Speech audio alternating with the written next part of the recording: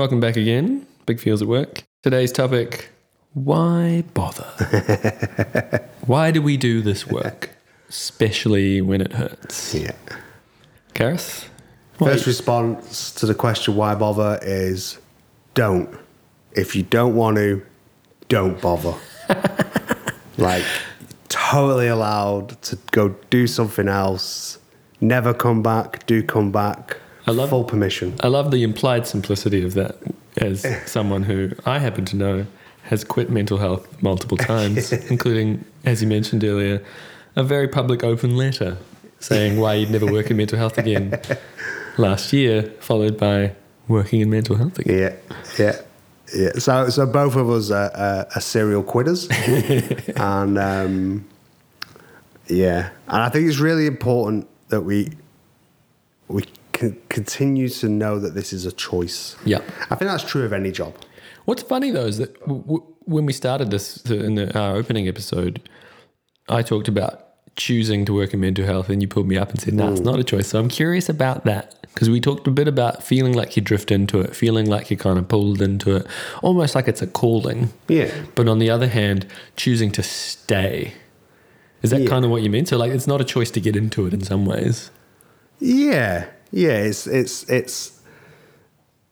both a choice and it isn't, because the reasons we do it are much bigger than why we do it, if that makes any sense. I often fantasize about, my colleagues who seem to work, not colleagues, friends who seem to work in jobs that don't ask anything particularly deep and personal of them. Yeah.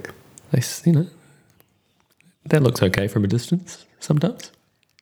Yeah, so by all means, go give it a try. My hunch is for most of us, we end up back somewhere near this space. Well, certainly you and I do. Yeah. And for me, so this is why the reason we do it is bigger than the why. Okay. Like we might have a why. So at the moment we're doing Big Feels of Work because a great opportunity came up for us to feel like we're making a contribution to our peers and our colleagues through this project. Yeah. But it's not the reason that we do this work. Yeah. It's the current why. Yeah. And I think so often, I know for myself, I see every single opportunity in front of me as like, this is how I'm going to change the mental health system for good through this project or this role. And, you might get some traction. You might get lucky. It might have some impact. But you've got decades of this. So staying connected to, what I would consider the heart and soul of why you do this is different from finding a job that allows you to sort of do 60% of what you think is important, or a project that, might be short-lived and show promise but doesn't really go anywhere. So to me, what I'm hearing there is there's like an intellectual level. Yep. Say when I was a peer worker, I wanted to be a peer worker because that's what had helped me, was finding others going through the same stuff. So I wanted to give that back. But that's kind of an intellectualizing of it. And then there's this gut level thing of, when I get in a room with someone and we lock eyes and we have that shared connection, there's something about that keeps me coming back. Is that kind of what you mean? Yeah. And maybe even broader. It kind of has that feeling of being like a calling. Yeah. Because even when I quit, which I've done pretty much every year since I've been in it, I do always end up back in this space in some sort of way. Of wanting to make a contribution, wanting to be on the journey of, and it's funny because it's not just well-being for me. Like when I come to Australia, I have to kind of temper myself a little bit because there's a fetish in this country for health and well-being. And I'm all for it. If you want to be healthy and you want a sense of well-being, every single option should be available to you. As soon as you put up that little light that says, help me, the world should just come rushing to your aid with every single thing that could possibly be of use. Yeah. But if you don't, you should still have a really beautiful, rich, rewarding life. And I think we forget that. What do you mean? So if you're not on the self-improvement train? Yeah, maybe if I don't want to change, maybe the world around me should change so I could still feel good about who I am. You know, and that bit of the conversation, it's definitely weaker in New Zealand than it was. It seems almost non-existent here. You have to go look for it amongst all this, like, let's be healthy and well forever, you know? So let me try and unpack that a little from what I'm taking. So I've thought about how the help, different services, they fall on this spectrum. You and I have talked about this before, the way that it's kind of a spectrum from, at one end of the spectrum is the change-focused supports. So supports and treatments that are about changing you. And then the other end is acceptance, stuff that's mostly about, hey, first of all, let's accept where you are now. So at the change end, the extreme end of change, you have, say, psych meds, the whole idea we can change your biochemistry and that'll make you happier. Somewhere in the middle, the technical therapies, CBT, DBT, which is sort of a mixture of can we change you and can we also help you accept? Yeah. And then right at the acceptance end, I would say, until recently, there was really only the kind of outside the system stuff like mindfulness and meditation retreats and that kind of stuff, which sort of start with accepting what is. But I would say peer support is kind of sneaking in there as well in the system. It's kind of the one bit of the system that is saying, hey, we're not going to try and fix you. Yeah. Now, when I say peer support, I mean that broadly because I think you can bring that attitude into any role. Maybe not, the really kind of pointy end of the system, it's harder and harder, but the idea that you could have an attitude towards your own pain and someone else's pain that starts with, it's okay that this is here, is not specific to peer support. But is that kind of what you're getting at? That like we seem to be particularly focused on the change end? Yeah, and all of that is about me as an individual. Yeah. None of that is about, my family and friends who might be arseholes or my employer who discriminates against me because, I need some reasonable accommodations or, a whole myriad of things of the way society responds to my situation. Yeah. So the reason that I bring that in is, there's a lot to go out there for me. So the way I've sustained myself beyond my annual tantrums of that's it, fuck this, I'm not doing this shit anymore, which are really nice and cathartic. And dude. Feel incredibly blessed that I get to do that. The last resignation letter you wrote was a thing of beauty. But the reason I bring it in is because that's where my heart and soul is. So that's my... When you say that's where, do you mean the acceptance end? Well, all of it. All of the above. Health, well-being, social inclusion, non-discrimination, human rights. Like this is your bag. Yeah, so I've worked hard to. Yeah, so I've worked hard to sort of define that as best as I can, so that I'm really cognizant when I go into any particular role, which bit of that I'm trying to leverage through. What do you mean? So, for example, so I do one-to-one coaching and supervision. Yeah. Now, clearly, I'm not going to change society directly through that particular engagement. Yeah. But I can do some of that health, well-being, self-acceptance, that part of the work that's important to me. Yeah. However, when I go and do consulting gigs for big organizations, then I'm like, okay, you guys need to change your shit. This is wrong, So I'll find another part of the thing that's important to me. And I think one of the challenges we've got is, you've only got the role that's in front of you. And I've been really lucky and really grateful that I've managed to find a way to do different roles at the same time. But just knowing that, you're not just your job.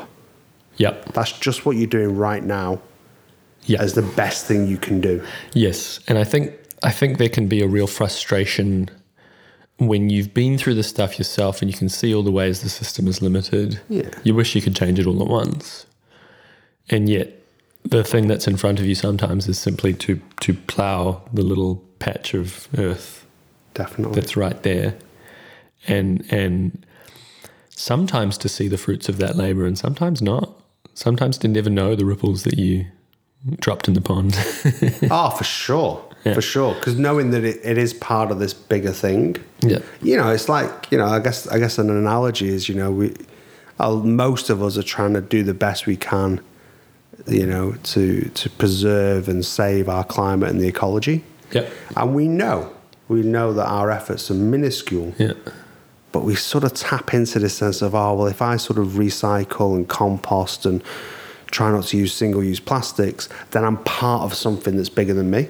Reminds me of there's a beautiful quote. I forget who it's by, but Jack Cornfield quotes it often. He talks about, as an activist, what you ultimately have to get comfortable with is the fact that you may never know whether anything you did helped, and that it may in fact have brought about the opposite of what you wanted. Yeah. The reason you do it, the reason you commit to a cause, isn't ultimately about the outcome because you're just one human. It's the fact that you are someone who does that. Yeah. It's part of who you are and how you live. Yeah. I want to touch there on what strikes me about this rhythm that both of us have had of like getting really excited about certain roles in this work and then getting sick of it and having a tantrum and wanting to quit. I think what's interesting to me is that it's the same energy that's bringing you in and making you want to leave. So for me, I've talked in a previous episode about this anger I have, this anger about why the system is how it is. And it's that same anger that makes me want to work in it and change things that then at a certain point makes me so angry I want to get away for a bit. And that kind of makes sense. That rhythm kind of makes sense there. It feels like failure in the moment when you're just burnt out and sick of it and done and you don't care anymore. It feels like a kind of failure, but it's actually just a different expression of the same energy that brought you there in the first place. Definitely. It's a little reminder of what it is you're trying to achieve through your work, and remembering that it is just your work. Yeah. Because, you know, we spoke in a different episode, you know, there's a thing we do. There's the time when we put on the work clothes and go and do a job, but then there's us more generally trying to use what we've got to be useful. Yeah, it can be hard to hold that in a society like ours where work is such a primary aspect of your identity. It's a tricky one. It is, but I think honouring, you know, like if we take it way back, way back, like let's go right back to, you know, pre-civilization times. Yeah. The sensitive people like us would have had a fully legitimate role within our tribe, within the society we lived in. And all the things that we're told are weaknesses and deficits that need to be resolved would have been assets and huge contributions. Yeah. Just as much as the person with great muscles who could, you know, wrangle animals or pull down trees or whatever for shelters, our sensitivity would have been valued and included. Yeah. And, you know, although we don't live in that time, we can still sort of self-legitimize that this is actually really important for society, even if we're told it's not. Yeah, I think that a really key way of nurturing that view is connecting with others who go through this stuff. Definitely. Particularly if you can find fellow mental health professionals dealing with their own stuff. I'd go further. Go on. I'd make it your job to find them. Okay, so because of the way things are structured, you know, my partner's a nurse. So when she goes to work, she sits with other nurses. She's a mental health nurse. Yep. And what they do is spend most of their day talking about how to do mental health nursing. Yeah. You know, if she's got a client that's got challenges for her, she'll go next door and speak to another nurse, and they'll basically just navigate the whole profession of nursing 5 days a week. We don't do that. We tend to sit in isolated spaces on our own. So now, to be clear, when you say that, so because some listening to this will be nurses, but what you mean is that they may have the nursing peer support. Yeah. They talk to other nurses. Collegiality, yeah. Collegiality, but they don't necessarily have other nurses with big feelings. Exactly. to unpack, because it's almost like a second job. It's like you got your first job, which is whatever role you've got, and then the second job, which is dealing with the incredibly productive tension of having a foot in both camps. Yeah, that's exactly what. Yeah. And similar parallels culturally in New Zealand, where I live. You know, Maori who work in this way will talk about walking in two worlds. Yes. So they'll go and do a job because that's what's on the job description and what they get paid to do. Yeah. But they also know they've got, you know, an intent, a kaupapa is you know, they won't say it in this Coronation Street accent, but kaupapa is the word. It's like, this is my sort of standpoint, my philosophy for what I'm doing. Yeah. And so I would say, because, you know, it's not fair, you know, and we should do everything we can to challenge the unfairness of it. But while it's not fair, we do have opportunities to go out and seek out the tribe that's going to make us, sustain us, help us to be the rounded professional that we want to be. Yeah, particularly if you're choosing to stay. If you're choosing to stay in this work, finding that, I think it can be one person. Like for me, it was finding you. Yeah. So our professional relationship began where I was lucky enough to have opportunity to go find an external supervisor, and I managed to find you. Yeah. So that's one potential avenue, but not everyone will have that available. So yeah, finding other ways to, if you can just find that one person who's walking that same kind of in two worlds path that you are. Yeah. Yeah, and find those opportunities. You know, I think supervision is quite a fraught thing at the moment. It seems to have lost the support for it.